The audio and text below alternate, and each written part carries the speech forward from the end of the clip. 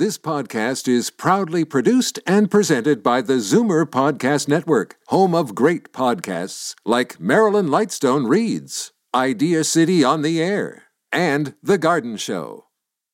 You're listening to the Idea City podcast. For more information or to watch talks online, go to ideacity.ca or check out the Idea City channel on YouTube.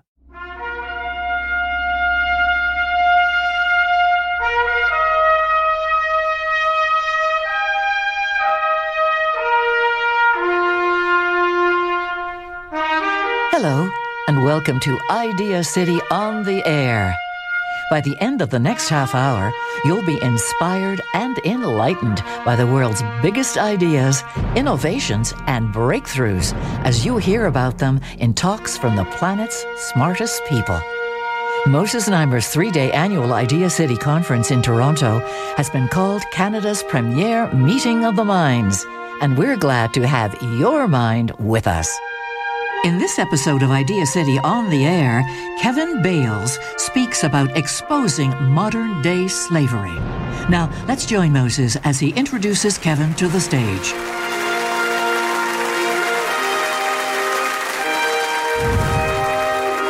Mr. Bales, this is a very sobering talk about modern slavery. My work's about contemporary slavery, and it takes me all over the world. In fact, I'm walking around in Walikale there, a tiny UN-protected space in eastern Congo. You can't get in by road. You have to go by helicopter because the warring factions won't let it happen. I spent a lot of time down mines like this one, medieval-type mines, where slave labor is mining the gold in Western Africa that ends up in your jewelry.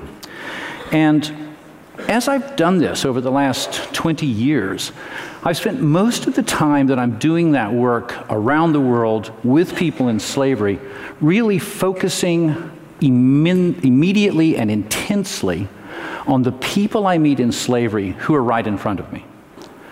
This woman, for example, is a hereditary slave.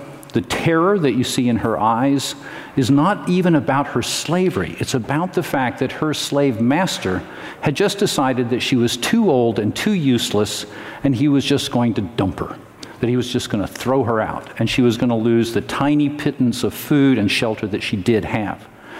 She was terrified by that fact and wanted to know if there was any way that we could help her to deal with the fact that her life was being cut off, even a life in slavery.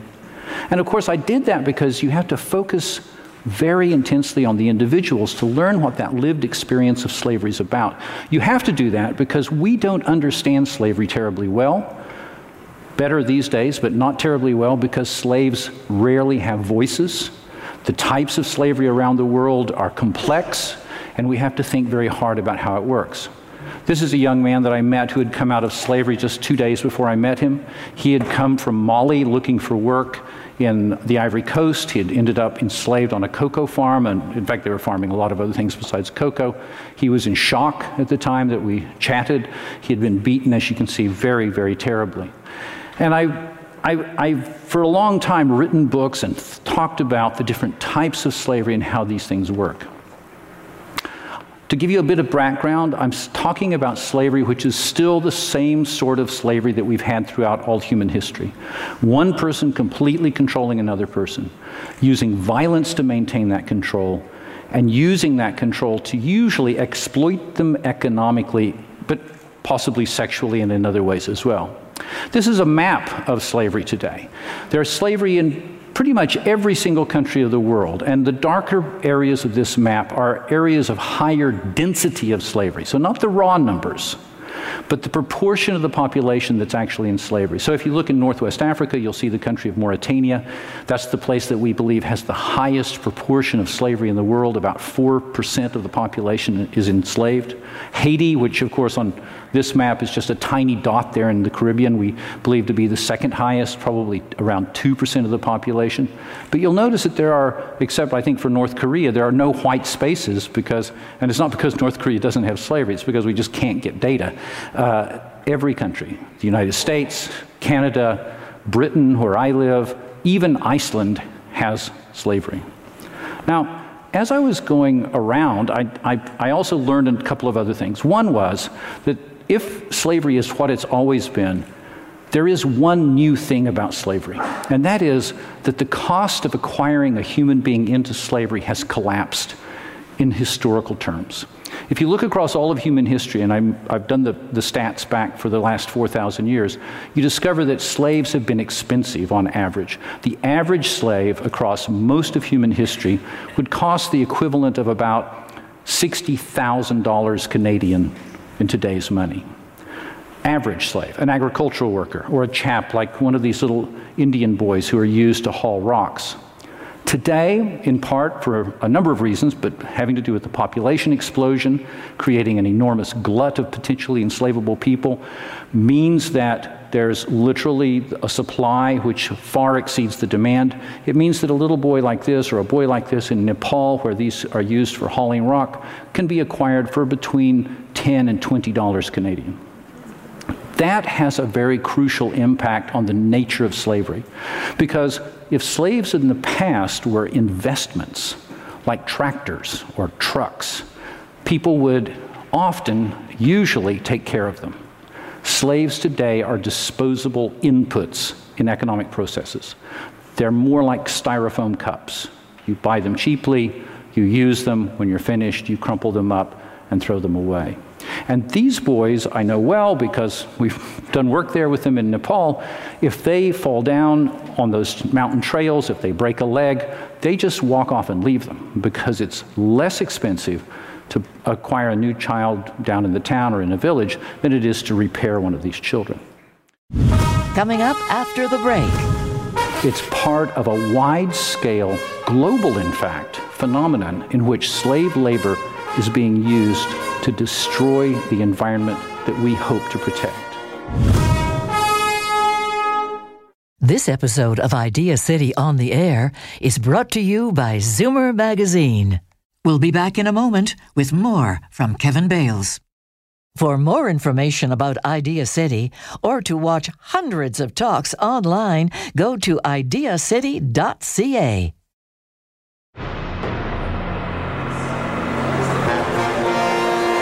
Welcome back to Idea City on the Air.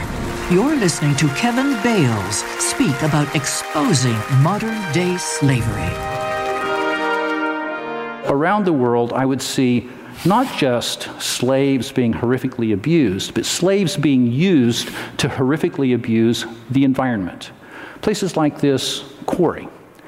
Now, I want to go a bit on with this quarry, but this is a quarry where you'll see whole families working. You'll see their children working. They're hereditary slaves very often in South Asia. They've never known anything else. Their parents and grandparents have been enslaved and held by the people the families that own the quarry. And this is a very rare photograph that I'm excited to show you because one of my good colleagues in India took this picture by tricking this slave master to show off his slaves in his quarry. And if you look down by the water, you'll see tiny children working there in that quarry. Now, that's the nature of slavery today. But the part that was beginning to open my eyes was also about the environmental destruction.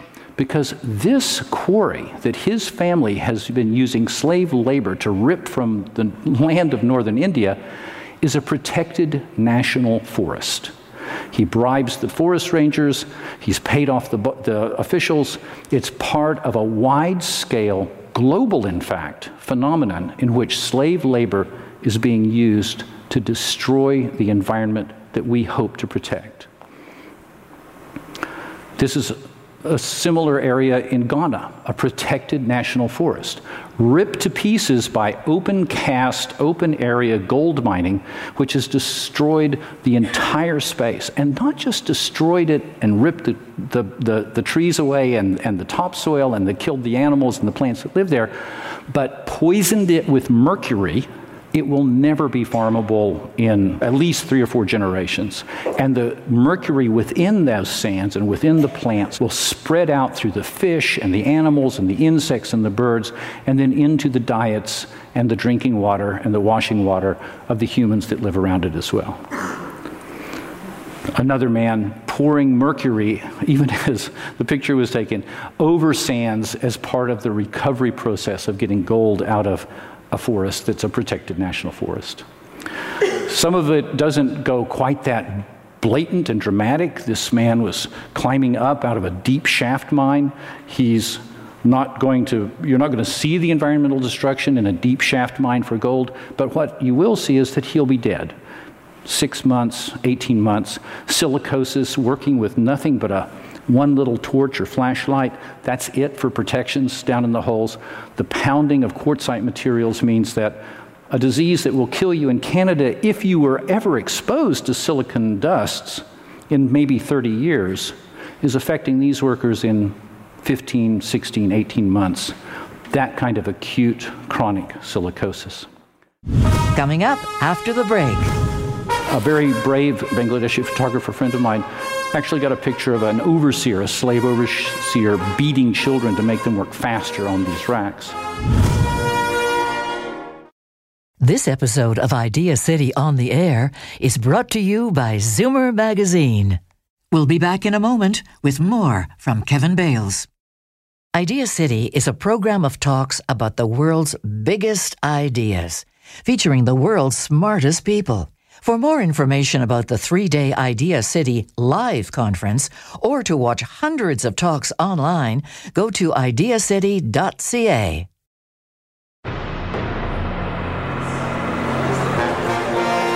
Welcome back to Idea City on the Air. You're listening to Kevin Bales speak about exposing modern-day slavery.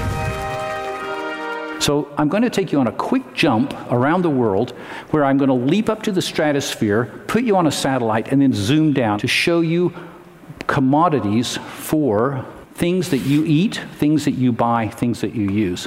This is the Sundarban National UNESCO World Heritage Site at the bottom of Bangladesh. It should be totally forested like you see on the right. On the left, however, is a slave-based fish processing camp. What looked like buildings are actually enormous racks where enslaved children take the catch of fishermen and dry it for the local fish markets. This also applies to shrimp farms that will feed into the Canadian and North American shrimp that you buy in shops and frozen in supermarkets. A very brave photographer, Bangladeshi photographer friend of mine, actually got a picture of an overseer, a slave overseer, beating children to make them work faster on these racks. And the children themselves, thinking that they were in fact going off to a job that was going to be good to help their families, are paid nothing. They're beaten, sexually assaulted. They work up to 24 hours a day, as long as the fish come in. And when I had a chance to speak to some of them who had just come out of slavery a couple of years ago, I asked them about their health, and they said the key problem was diarrhea, that most of them had diarrhea, and they all knew someone who had died of diarrhea in the fish camp. And I said, and what else? They all named as the second most serious health problem was that they had all seen or knew someone who had been eaten by a tiger. Now, this blew my mind, not least because this is an endangered Bengal tiger species there to be protected against species loss by the UNESCO World Heritage Funds. But when you let slave masters push into these spaces, cut the forests of the largest mangrove forest in South Asia, the largest carbon sink in South Asia, and you push into the territorial areas where tigers live, their deer are pushed out, but you're introducing a new prey animal, which is small children. Now we're flying up into the air over Pakistan, zooming down onto a brick kiln. The brick kiln works kind of like this, and I put a little person in there to show you the scale of primitive medieval brick making that's used with slave labor. On the ground, whole families are enslaved to do this work, to pack the mud, cut the mud, make it into bricks, and the very dangerous work of firing the bricks as well. Children are used to move the bricks around and so forth. All across that South Asian area, Pakistan, Nepal, India, at least 20,000 of these brick kilns are there. And the point here is not just about CO2 emissions or anything like that. Leave aside the question of global warming for a moment. Their principal fuel source is not coal. It's not wood. It's old tires and used motor oil, two of the most carcinogenic and desperately dangerous types of environmental pollutants in the world. Each of those chimneys is putting out carcinogens at a phenomenal rate. I'm leaping up again. This photo was actually taken by an astronaut from an orbiting craft. Those are fires as people who are intent of wrecking the protected Amazonian forest are burning them up along the river Xingu. Now this map, forgive me, it's a slightly complicated one, but it's so powerful I just had to show it to you. If you look at the magenta purple line at the top, that's the Amazon River. And the green areas are the parts of the great rainforest, the lungs of our planet, which are still intact. The yellow areas are those areas where there has been an attack on the rainforest, where it's been cut. Almost all of that yellow area is illegal cutting. The blue dots are slavery cases. And the size of the blue dots means that some of the bigger dots means there's 30, 40, 50 slavery cases that had come to the attention of the authorities. The red dots are murders, recorded murders. What you're seeing there in a data form is the scythe, the scimitar, the crescent of violence as it pushes across the wild frontier that still exists in Brazil, in which human beings who are poor and vulnerable are burned up in the process of destroying the rainforest in order to line the pockets of criminals. Coming up after the break. It means that if slavery were a country, it would have about the population of Canada. It would have the carbon emissions that would rank it number 3 in the world after China and the United States. You're listening to Idea City on the Air, brought to you by Zoomer Magazine. We'll be back in a moment with more from Kevin Bales. Get the latest idealist news, presenter information, and watch hundreds of talks at ideacity.ca.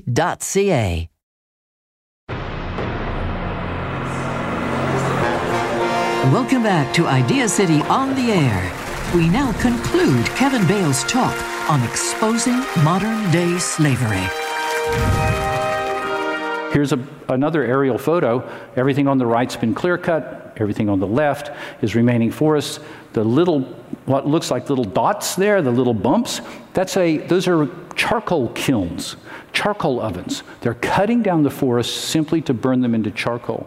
And you think, that's an awful lot of barbecues? No. Here's the same bumps at the bottom that you saw from above. That charcoal doesn't go to barbecues. It actually goes to the Brazilian steel industry. So the steel that goes into cars made in Canada or the US, or plumbing fixtures made in the US or Canada, is normally steel purchased from Brazil, which has come from and been molded by slave labor using charcoal from illegal cutting in that way. Now, what's the upshot of this? Well, the last time I was in Brazil, I could see it very clearly. Forensic police in the environmental things, exhuming graves of secretly buried ex-slaves. People who, again, because of their disposability, had just been worked almost to death, and then if you looked closely at the film, you'd see where the bullet went in the front and came out the back of that young man who was enslaved to do that destruction of the rainforest that we want to protect. What does all that mean when I put it all together? It means that if slavery were a country, it would have about the population of Canada. We know that it would have the GDP of a country of about Angola, about $140, $150 billion a year. But if slavery were a country, it would have the carbon emissions that would rank it number 3 in the world after China and the United States. Now that was the breakthrough that came with this work that I have to say shocked me.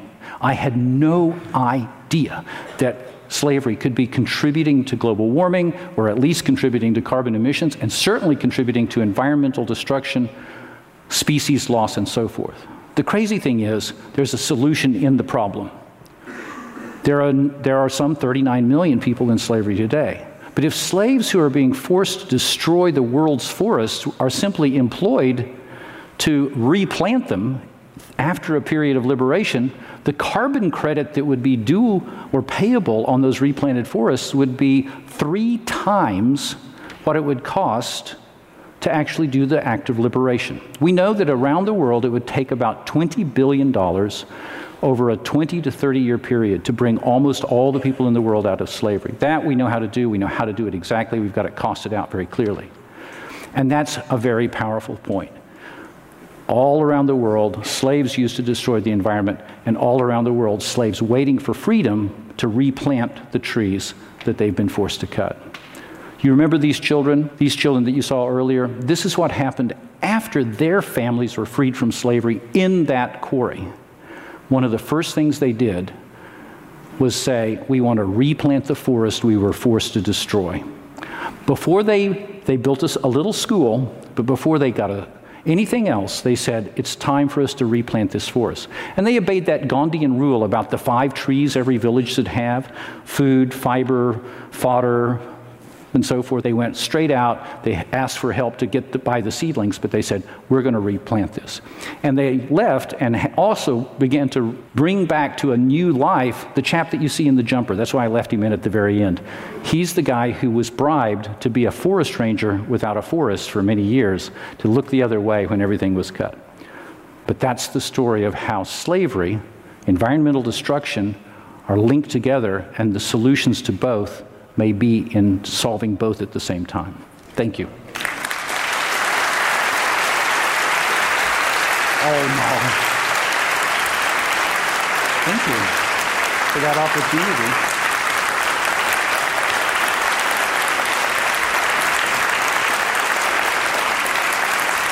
Oh, shucks, y'all.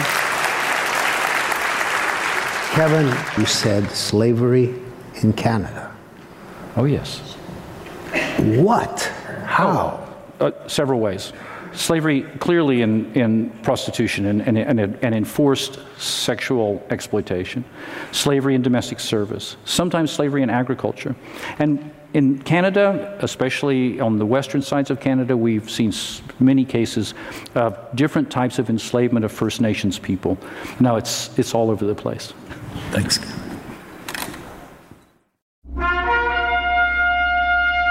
Thanks for listening to Idea City on the Air. Catch Moses Neimer's Idea City Conference live every June in Toronto, or on regularly scheduled radio and TV shows throughout the year. And find hundreds of talks online every day at ideacity.ca. For more information about Idea City, find us online at ideacity.ca, Facebook, Twitter, Instagram, or youtube.com/IdeaCity. This podcast is proudly produced and presented by the Zoomer Podcast Network, home of great podcasts like Marilyn Lightstone Reads, Idea City on the Air, and The Garden Show.